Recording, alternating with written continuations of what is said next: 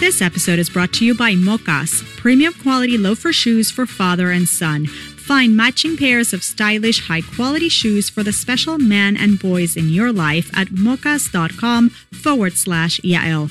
Mokas is spelled Mockas. You'll love the father and son combos at mokas.com/Yael. Jewish Latin Princess, episode 73, fashion icon Adi Heyman. You're listening to Jewish Latin Princess Podcast by Yael. Every week, get your dose of inspiration from the world's most uniquely talented Jewish women. And from Yael herself. Seeking profound and practical ways to live a joyful, richer Jewish life? Welcome to Jewish Latin Princess Podcast. And now, Jewish lifestyle expert and bilingual blogger at JewishLatinPrincess.com, your host, Yael. You're listening to Jewish Latin Princess. I'm Yael Trush, your host. Welcome to the show and Happy New Year, 5779. I hope you all had a meaningful Rosh Hashanah and surely now you're getting ready for Yom Kippur. I don't know about you, but I'm super optimistic and excited about this new year. And sharing my optimism, today I have on the show a woman who exudes self-confidence and joy. She's not a spiritual guru or a teacher. She's a fashion icon. Yes, she's Adi Heyman.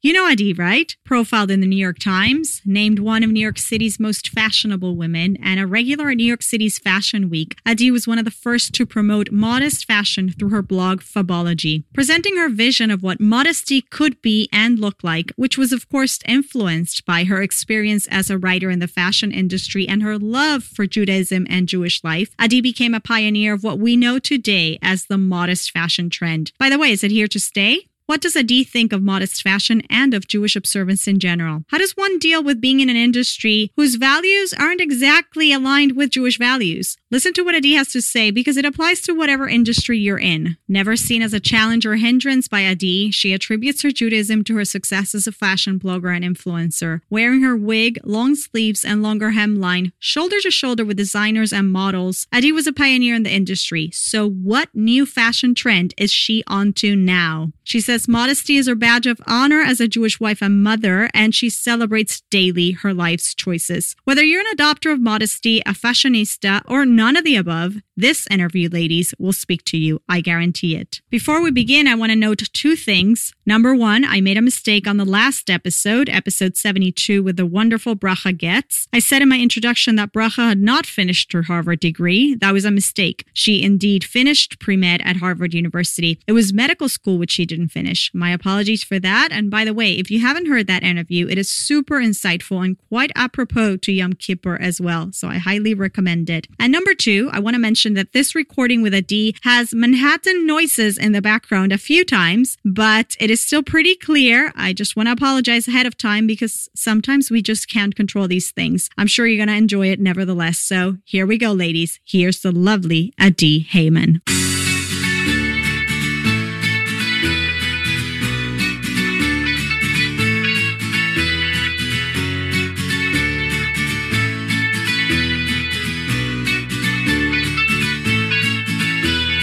Adi Heyman, welcome to Jewish Latin Princess. Thank you. Such an honor to be here. I'm so happy we got to connect. I get to hear all about everything you've been doing in the past and everything that's up and coming. You are the creative force behind the lifestyle website Fabology, which was one of the first, if not the first, to espouse to promote modest fashion, and a very successful site, which you've taken down, and we'll talk about that. But it managed to appeal to women of all backgrounds, not just Orthodox Jewish women, even though you were unapologetically Jewish in your content. Was that your intention from the outset? Was that something that surprised you? What was going on there? Well, at inception, in 2010, when I originally launched Fabology, it was a private Facebook page. I launched it for friends, for my community to share and engage. At that point, there was no Jewish lifestyle blogs, .coms that were, I guess, allowing and supplying the aesthetic that I wanted in terms of fashion, lifestyle, culture. So it was really a passion project. I just launched it anonymously on Facebook. And it was really just an extension of myself, my life, my experience, and my background is in journalism. So I wrote and I was just putting out content that inspired me, but through the filter of my Jewish life. And I really focused on things I felt only applicable in those areas, but within the mainstream market. As it grew in following, I opened to a wider audience when I officially launched a website, Fabology.com. And in my 20s, I was incredibly fortunate to work in an industry where I was privy to high levels of fashion, culture, creativity, and my own fashion and my own lifestyle really grew to reflect that exposure.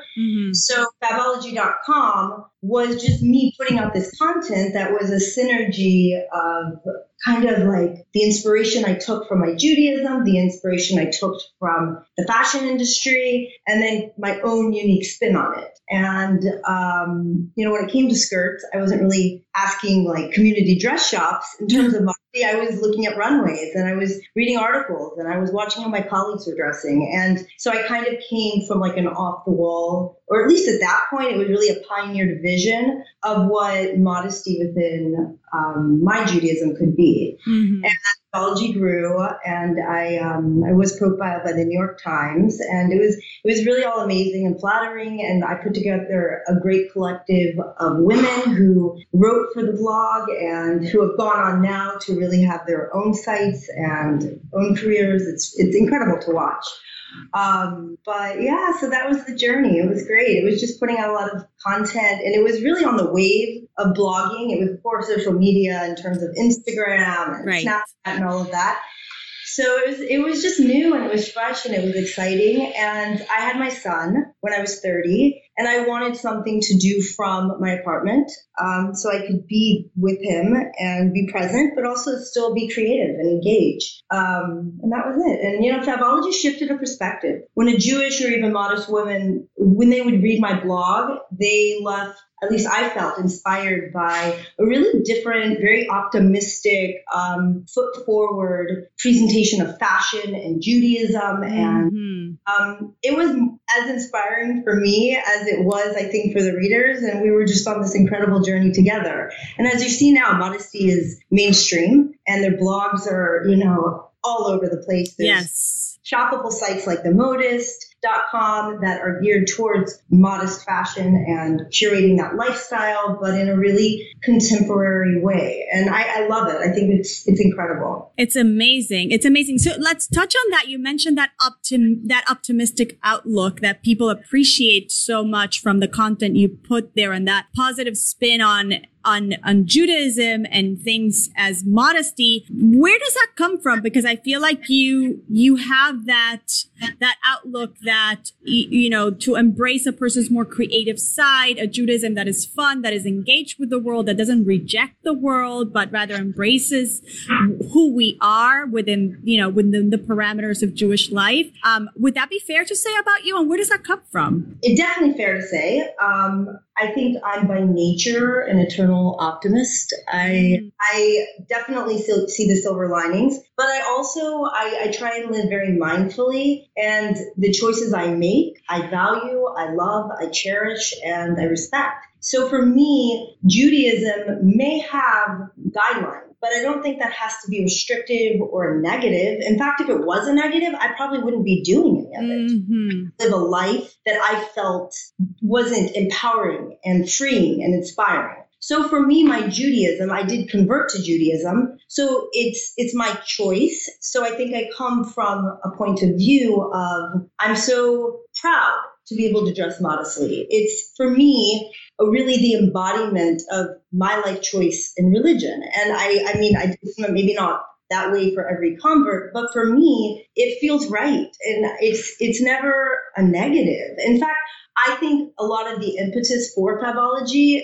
was because I did experience some negativity in terms of, like I said, the guidelines within Orthodox religion in general, that we can't eat this, we can't do that, we have to wear this, or we can't wear that. And I just, rather than say we can't wear this, I simply proved we can wear this, and the sky's the limit. I mean, I'm all about action over words, so I'd much prefer to prove rather than preach. And with technology, I kind of just tunnel visioned and tailor-made a website focused solely on the celebration of my lifestyle.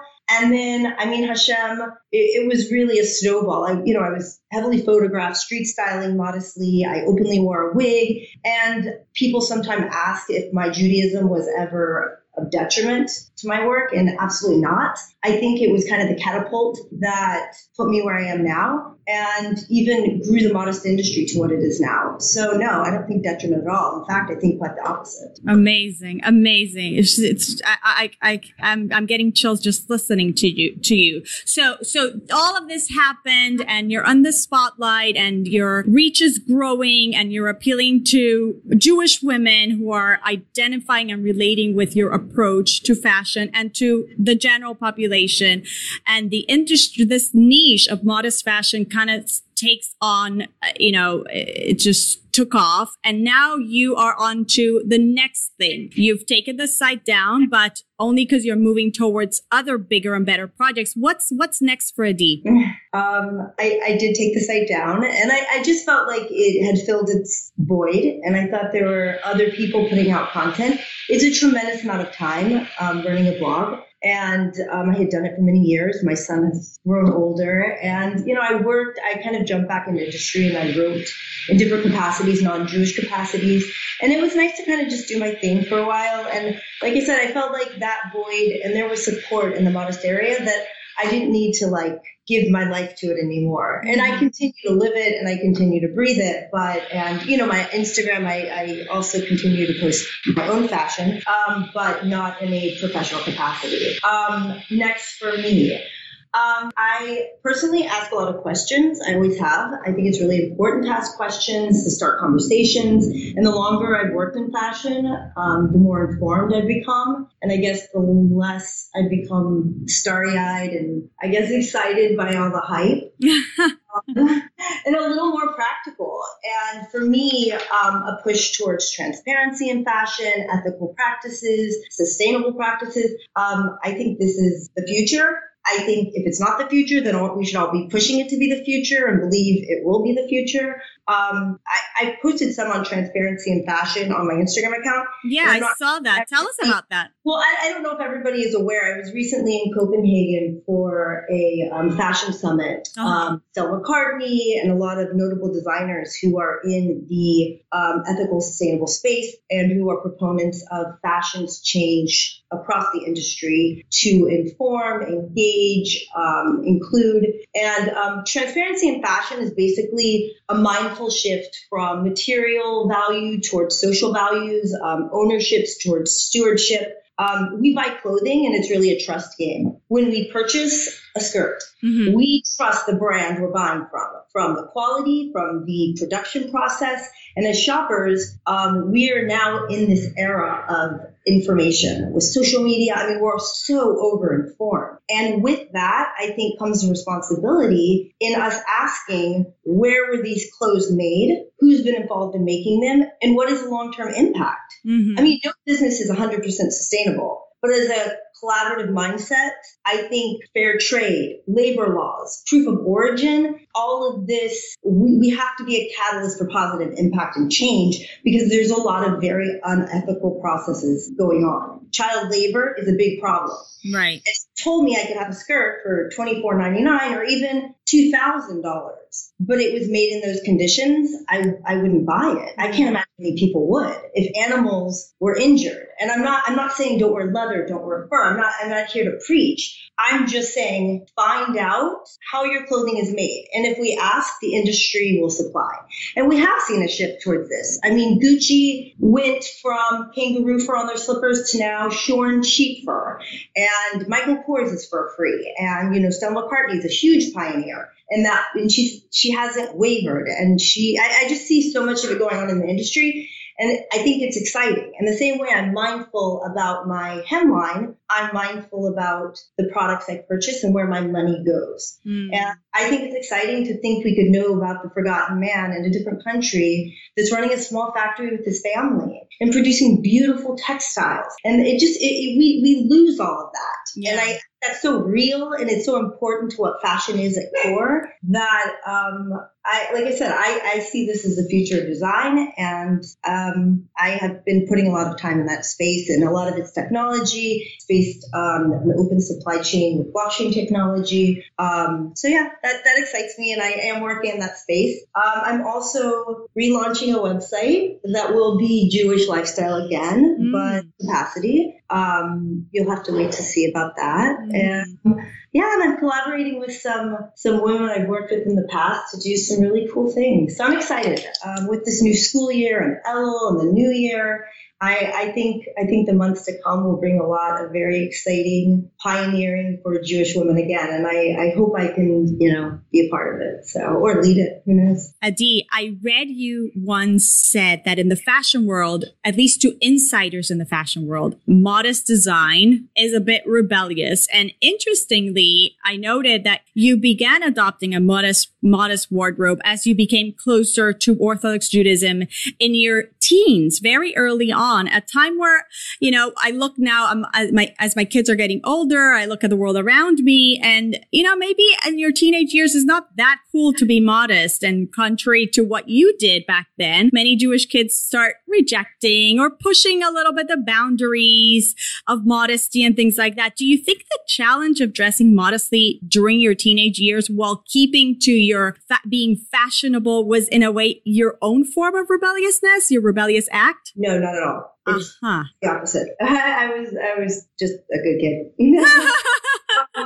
I actually, when I made that statement, I think that was 2012, I want to say. There was an article that came out by fashion journalist Susie Minkes, and she actually kind of summed that up. It wasn't, at that point, modesty was not really trending yet. It was on the cusp of it. And I read this article she wrote, and she was talking about Valentino. They put out the collection of maxi dresses, and it was very covered, but very innovative and a new contemporary take on kind of that red carpet formal gown. It was at a time where Celine was showing the midi skirt, and this was like revolutionary. That the whole collection was really largely based on a hemline that was below the knee. Mm-hmm. But the Olsen twins had launched the Row, and it was gaining a lot of traction and really opening a new kind of space within the fashion industry that didn't exist. This was the type of clothing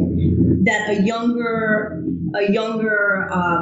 like fashionista typically would not wear.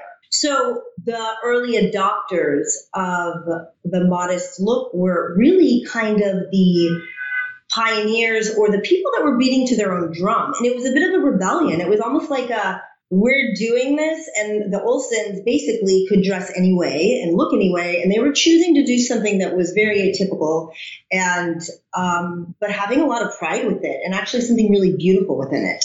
And so that, for me, within the industry, it felt rebellious. It almost felt like, no. Like, I'm Adi Heyman. I'm going to Fashion Week. I'm going to wear a skirt. I'm going to wear a wig, and I'm going to wear long sleeves, even if it is summer, and I'm going to make it look amazing. And they always say, if you're good enough, they'll look. And there was a sense of rebellion in that, because we were not playing to industry. We were making industry work for our lifestyles and our choices and our unique point of view.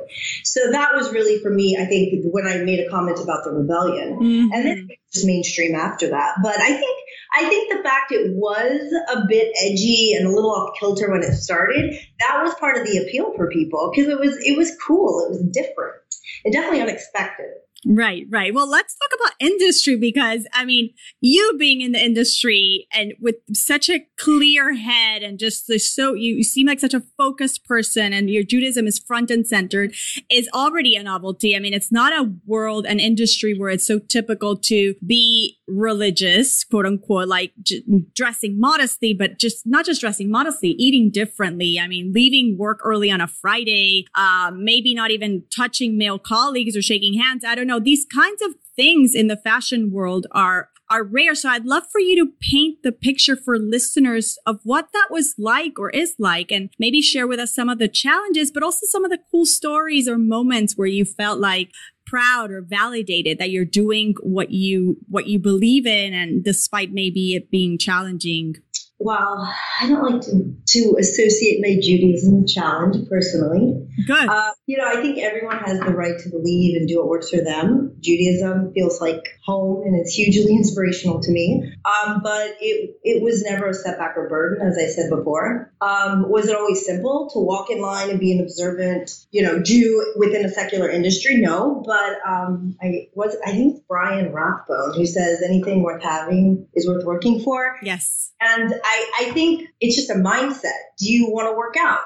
Do you want to eat a certain diet? Not necessarily kosher, but what's important to you in life? Right. Life will be probably a set of challenges in some way, because things don't typically come so easily across the board. But it's really choosing, I think, what challenges are worth your time and your energy. And you're going to get up every morning and think like, this is amazing. I've got this. Like, let's hustle. And for me, my Judaism was always worth that. And I think the industry's support of that was also hugely impactful to me, because I was given a lot of opportunity, most of them which I did not even take at the time because I was young and wasn't sure when I had started the blog exactly what I was getting into. But I think it really comes down to what you're asking about Judaism and industry. It's outlook. Mm-hmm. And we have to celebrate our life choices. And within fashion, I chose to do that. And I chose to be happy while I was doing it. And I think we place a lot of power on the physical,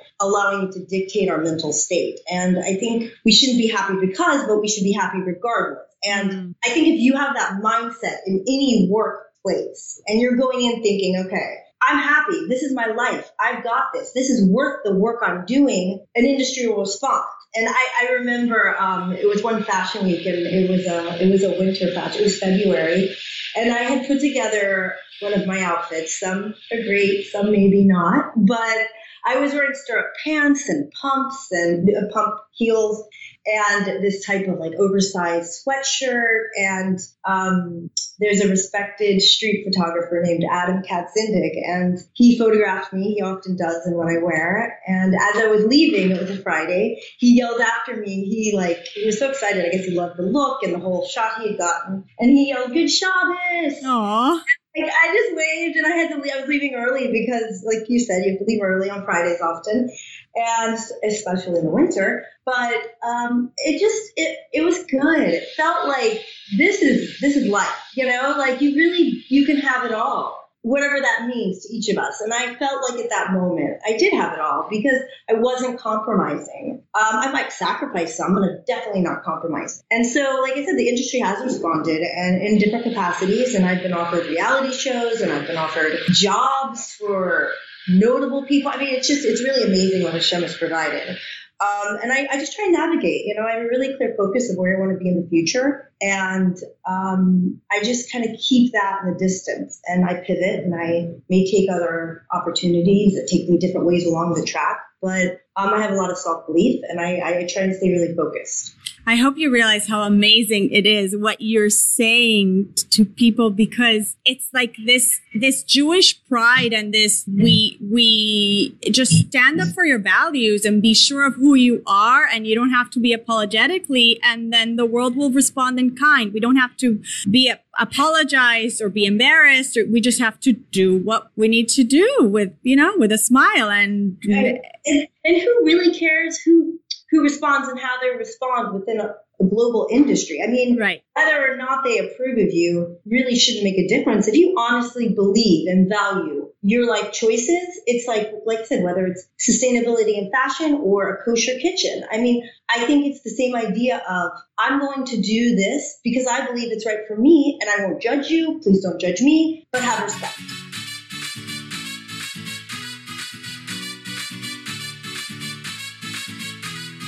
My sons love dressing up like their father. Does that ever happen in your household?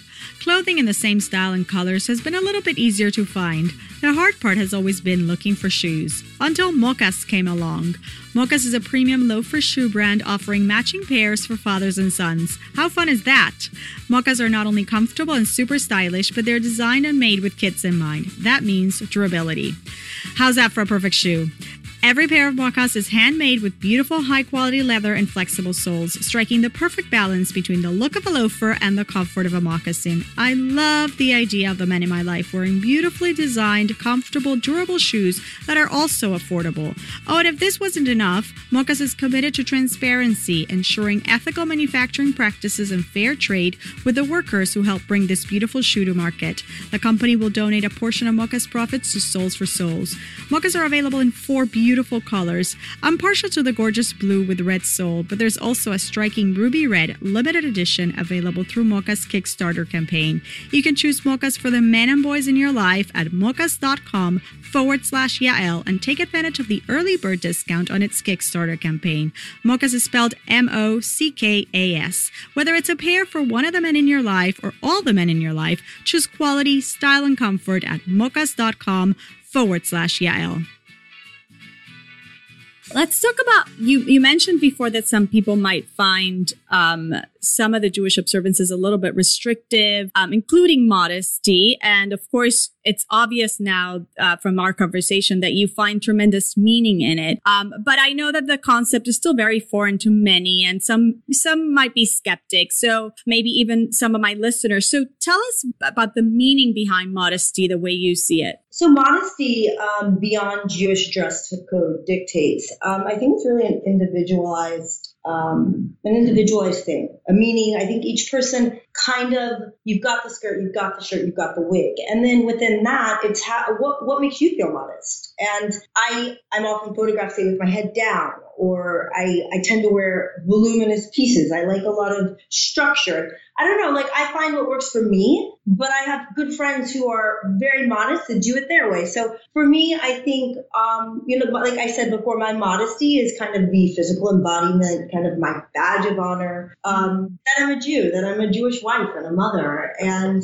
if I was walking around in jeans and a tee, like what would make me different than the girl I was born? I adopted my Hebrew name Adi, but I was raised with the English name Amber. So what would make the difference if I didn't have a skirt and I didn't have a wig? Like, to me, it would feel like I was probably just Amber and not Adi. So it's kind of really just, I'm a very committed individual. If I believe in something, I do it to the point I feel it's, where I want to be. So for me, that is my modesty. But like I said, I think it's personal. I can't stress enough that we as people have the power to create our own realities and to find ourselves within our own religion, our own communities, our own families. If you see something as restrictive or negative, it probably will be. But if you choose to see it as empowered or something that's worth your energy, then it will be that as well. It can be positive. It's just really how you look at it. Yes. Again, if I did not enjoy what I was doing or respect and value the things I have created, I wouldn't be doing them. And I would not be living the life I live. I just wouldn't do it. Why would I want to be happy? What kind of child would I raise? So I think, especially for our children, think about things. Yeah. Yep. 100%. Adi, we're in the post-Me Too era. And in many ways, I've had this conversation before with guests on the show. I think this is just part of a broader trend, like a new wave or age of feminism. What role does modest fashion play in this new feminism age that we're living in? And is the trend here to stay? Well, I don't think modesty is a trend. It's not. It's kind of a long-term wear for a large majority of religious people. Mm-hmm. I think what we've seen is, as the retail environment is in flux right now, everything's changing. I mean, brick and mortar stores versus the .coms. And we're seeing a need for the markets to reach out. And it has an inclusivity and it has variations within fashion, and the presence of modest option, I think, reflects this expansion of the mainstream fashion spectrum. So I think the need for modest designs, it may be associated largely with a religious kind of sect, but there's a broader consumer base. And in terms of Me Too, there's been a move to covering up and a move to speaking up. And I think a concept that now has been rarely taken seriously by feminists, like dressing so discreetly or being clothed in a quieter manner, that the idea of modesty can be a secular feminist option now. And it's really just an individual woman's choice to show less rather than more as an act. Maybe she might see it as empowerment, or we had spoken a little bit that it's even rebellious to, it was associated, or it could be that you're not going to just do the norm or the expected. Like I said, cover up and speak up, when I guess it used to be show more and say less. Mm-hmm. By the way, how did you even get involved in fashion? Does this happen right after college? No. Well, it was after college, but was it through journalism? Were you writing? Oh, I actually was not at all invested in fashion at all. Yeah. I was a tomboy. I played sports. I always was artistic. I painted. I was always like extremely artistic, but I never cared that. I didn't grow up around fashion like that. Wait, you were a tomboy? Are you kidding me? No, I was born in Texas. I was raised young, living in the country. I didn't choose a lot. It was a very free-spirited, kind of very natural, it was a great way to grow up, very grounded and very connected to nature and to yourself, I think. And I was homeschooled young, and my mom and dad have a very like Montessori mindset in that children can kind of learn at their own pace. So if you excel in one area, you really can run with it. And whereas in the classroom setting, you really have to, now there are Montessori schools, but in the typical academic setting, across the board, people have to take a certain test and do a certain project, and everybody's kind of kept to one level. So I was a reader, I was a writer, and I loved animals, and, I kind of just grew up like that, and I did very well at sports. I was like my dad's tomboy, and so I grew up playing sports, and so when we converted, it was definitely a shift to put on a skirt and not to be able to play sports and dress immodestly. And modesty is not something I adopted right away. It was definitely a transition for me. Yeah. And it wasn't like, oh, I'm Jewish and now I'm putting on a skirt. It was something that I really took on as I accepted it, because my parents really gave us that, that opportunity to come into it our own. And even now, I really have no one that I don't feel pressure to be modest, to be Shomer Shabbat, to do all these things. I do it because I believe in it. And so back to the initial question, it was through journalism I got to it. And it happened to be when I got into fashion, it was like a match made in heaven. It works for me. It's been such an easy industry for me. And you hear people that just, it can be so difficult. And I don't know. I love it. It's fun. I love the challenge of doing it my way. I love that I can do it my way and showing everyone that. Mm-hmm. But I love the artistry. I think fashion, I'm not a shopper. I never go shopping. Are you serious? Never. No, it's like overwhelming the stores. I know exactly pretty much what I'm going to wear a season before it's ever there. I go to the runway shows, so I'm very aware of what's coming, and I buy a lot of vintage, and I'm very into underconsumption at this point, so I like to buy mindfully, and and to rewear, and to be empowered by the idea that you can, do that and reshape things and rework things, and it's a big world, and I think when you can wear anything, or you work in the industry and you can be photographed wearing anything, it makes you really mindful, and it almost causes you to pull back and really reevaluate. So I love fashion, in that when you see a runway show, or when you meet with the designer and they speak about their collection, it's emotional and it's beautiful, and it is a craft and it is an art. And when something is so right, and that will be the trend of the season, when you see that single look on a runway, it's like magic. You're like, that is fashion right now. And you feel it, and everyone in the room feels it. It's almost like modesty was for a bit. It was just like everywhere, and everybody was writing about it. And like I said, at this point, it's mainstream and here to stay. But so I love that, and I connect with that. And I've been really, really fortunate to be able to trendcast and write about it, and be validated by the industry. And it's really Hashem. It's something I never trained in. I have had zero experience in. I worked really, really hard through my 20s, and then I launched Favology when I turned 30 and I had my son. So it was really just like a snowball. It was like learning my craft and then making it work for me. Amazing. Amazing. Well, you talked before about physicality and the world we live in, we can get very distracted by it, but you stand out as somebody who's like strong and spiritually centered, again, in an industry where there's so much pressure to look a certain way and self-image. And it could be a very superficial industry, hyper-focused on physicality. But how do you navigate that? How do you manage to keep it all in perspective and your head above the water? Absolutely. The industry, I would say, kind of breeds conformity and, influencers and superficiality. I mean, now more than ever, it's unbelievable.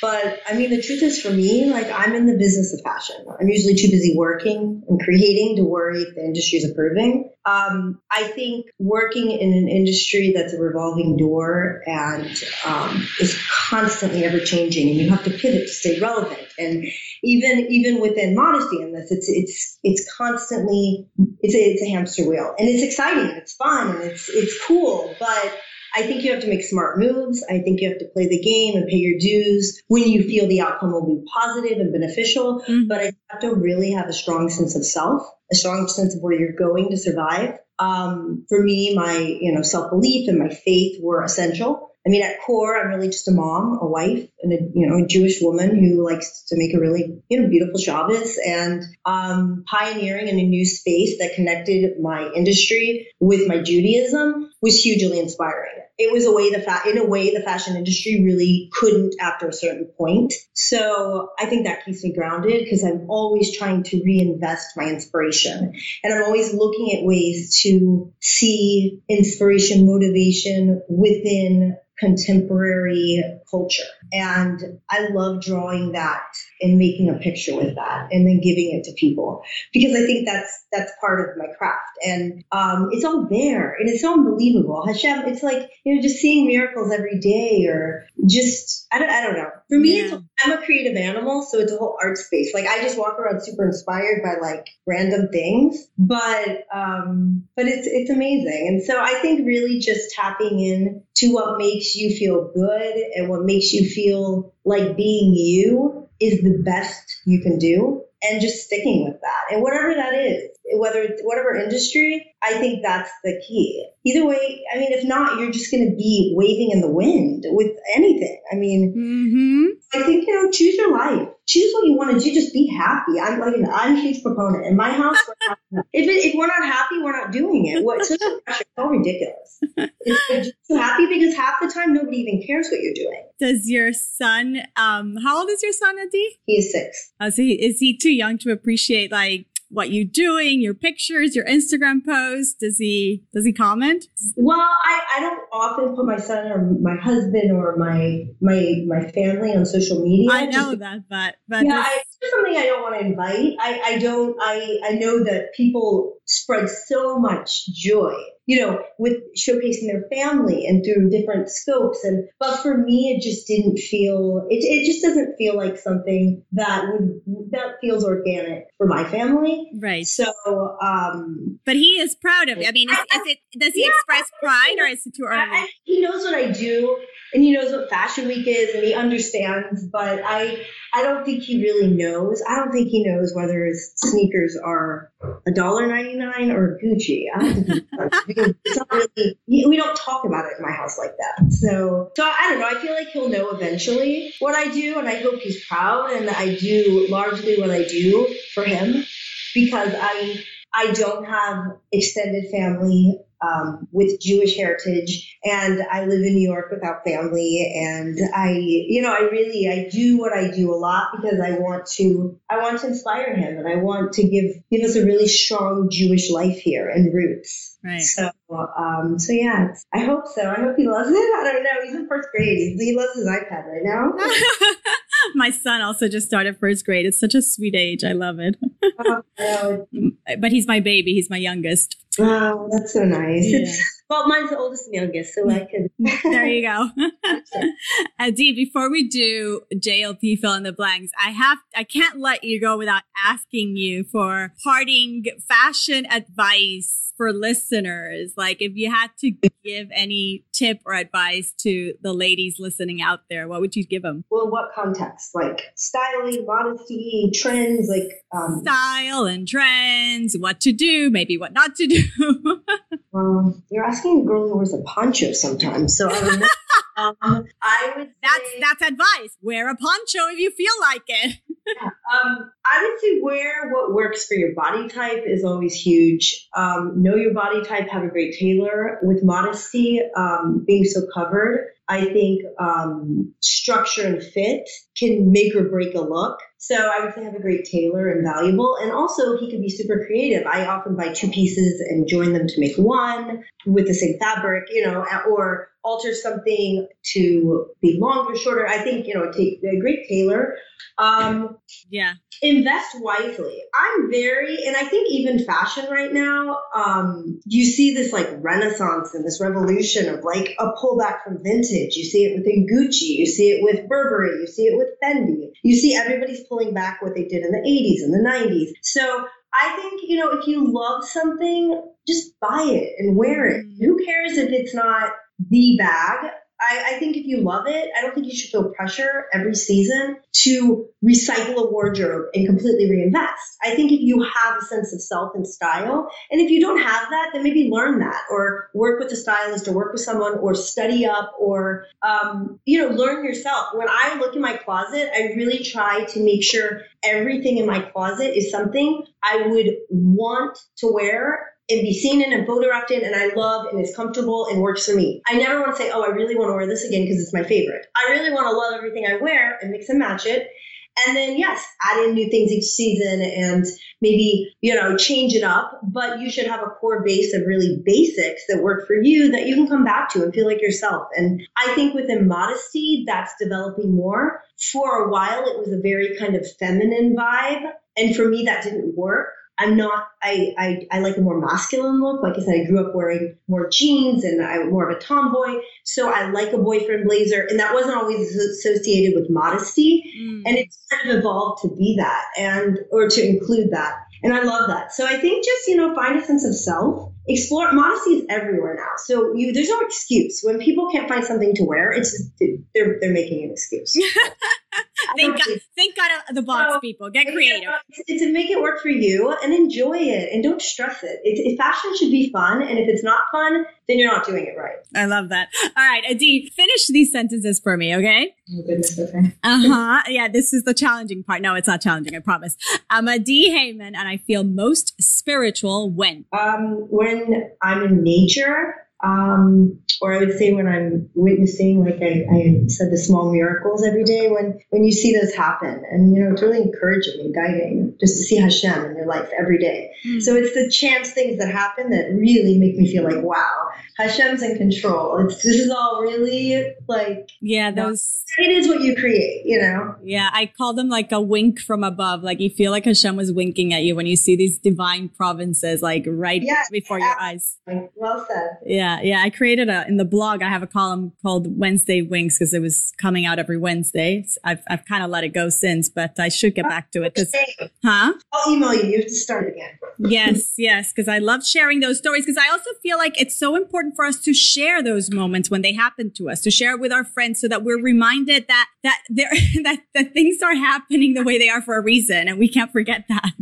No, I think that's what life's about. I have a good friend who's a blogger, Elizabeth Savetsky, and she and I are like all about inspiration and friendship, and that you're just constantly pointing out things, inspiring, pivoting, and it's like that's what it's about. Yeah, it's not nerdy to like love Hashem and see Him and talk about it and want to grow and want to be better. And I think that's like people have always said it's amazing. Like if emailed me or reached out to me and said like you're so like proud of your Judaism and of Hashem and like you take ownership of it, and like typically it's something they shy away from, and I just think that's such a shame. Such a shame. So sad. Well, you're reverting that trend because you're really a role model for so many. So yay, yay. Amazing. All right. My favorite mitzvah, or one I feel most connected with, is Shabbos. Oh, I know. What would we do without it? Seriously. Love it. I don't know. I also came to religion later in life, and it's like, what? How did I live without this? And can you imagine now in current society living without, right? With media and oh my gosh, unbelievable. Yeah. My fondest, sweetest Jewish memory is. So when my family moved to Miami Beach, Florida, after we converted, we moved from Texas to Florida. I went to the Hebrew Academy of Miami Beach, and I was kind of my older sister. She kind of finished high school and went to Israel early because she didn't really have the time for the Jewish education. And so I kind of was like immersed in it, going in ninth grade and finishing high school in a Jewish academic environment. And I actually learned Hebrew first, and I taught my father Kiddush for Shabbos. And because I knew it, I was able to teach a lot to my parents and my family. And that's really a special, it was really a gift. It was. That's so beautiful. Do you guys travel to Israel often? Do you get away? I didn't ask you because you love nature so much, but you live in Manhattan. How did you get away a little bit? Well, we spend our summers in the Hamptons, which is very similar actually. It's very rural, and there's horses and dogs. I have 2 dogs. I rescue, adopt, don't shop. So we get out there in the summers, and then we go to Israel a few times a year. Nice. But yeah, we do travel. We do travel. So nice. Something I wished I had learned about Judaism growing up is? I think it's the unspoken, the unspoken traditions, like this common knowledge that everyone takes for granted in the community that I have like no awareness of.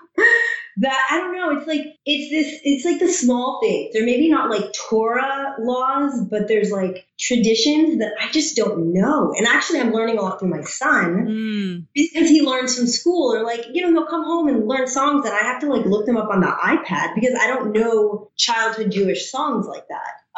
So I think it's just those small things that people take for granted. That's such a beautiful part of the culture that like I didn't know about. And I guess people, I don't know, maybe there's a book on it or something I could have read young, but I'm just figuring it out now. Like, oh my gosh, that's why people do that. I had no idea. I thought it was just because they liked it. I love it.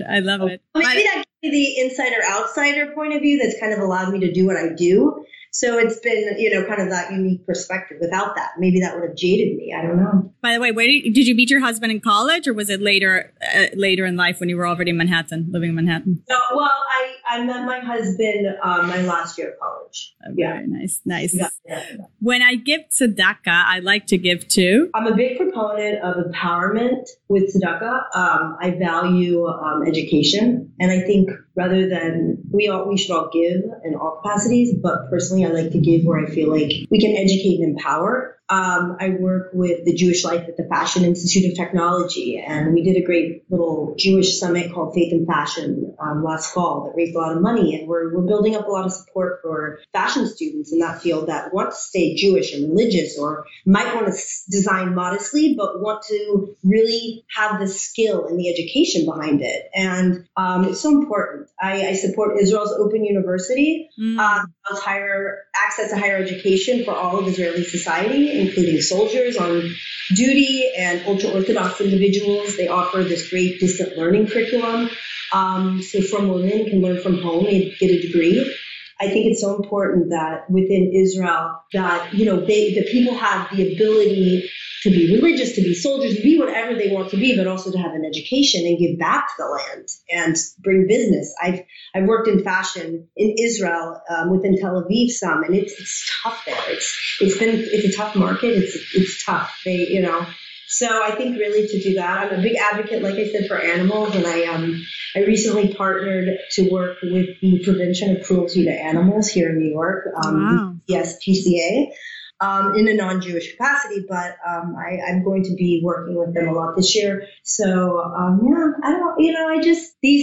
feel like Hashem kind of brings me these opportunities and they feel right. So that's where I really try and give back and put my support. So amazing. And finally, I'm Adi Heyman, and today I'm most grateful for today. I'm grateful for today. Adi, you are such an inspiration. I knew you were, but your words really, this is thank you so much. I'm so grateful for this. Keep us posted. The new website is going to be adiheyman.com, correct? It will. Keep posted. It'll be on my Instagram, and you'll hear. You'll definitely hear about it. So. We are looking forward. Thank you so much. Such an inspiration. You surpassed, I guess, expectations, and I'm just excited to potentially collaborate again in the future. Thanks, Adi Heyman, for stopping by. Stay tuned for Adi's Jewish lifestyle website, adiheyman.com. In the meantime, you can follow Adi on Instagram at Adi Heyman. It's a few days before Yom Kippur, so I want to wish you all a Gemar Chatima Tova. I appreciate each and every one of you. Thank you again for being here. And thank you for putting up with the somewhat choppy schedule of the summer and then of Tishrei, of course, which came upon us just as the kids went back to school, making timely production a little bit more challenging. And of course, Sukkot will also be on a Monday, Tuesday, and Simchat Torah, but Tishrei will be over and we'll be back to a regular schedule. Stay tuned for next week when we'll come back with an important community issue, breast and ovarian cancer. Gemar Chatima Tova, everyone. Thanks for listening to Jewish Latin Princess Podcast. If you enjoyed this episode, please subscribe on iTunes, leave a rating, and share the podcast with the Jewish women you love. To access today's show notes, ask Yael a question, or suggest a uniquely talented Jewish woman to be featured on the show, visit JewishLatinPrincess.com.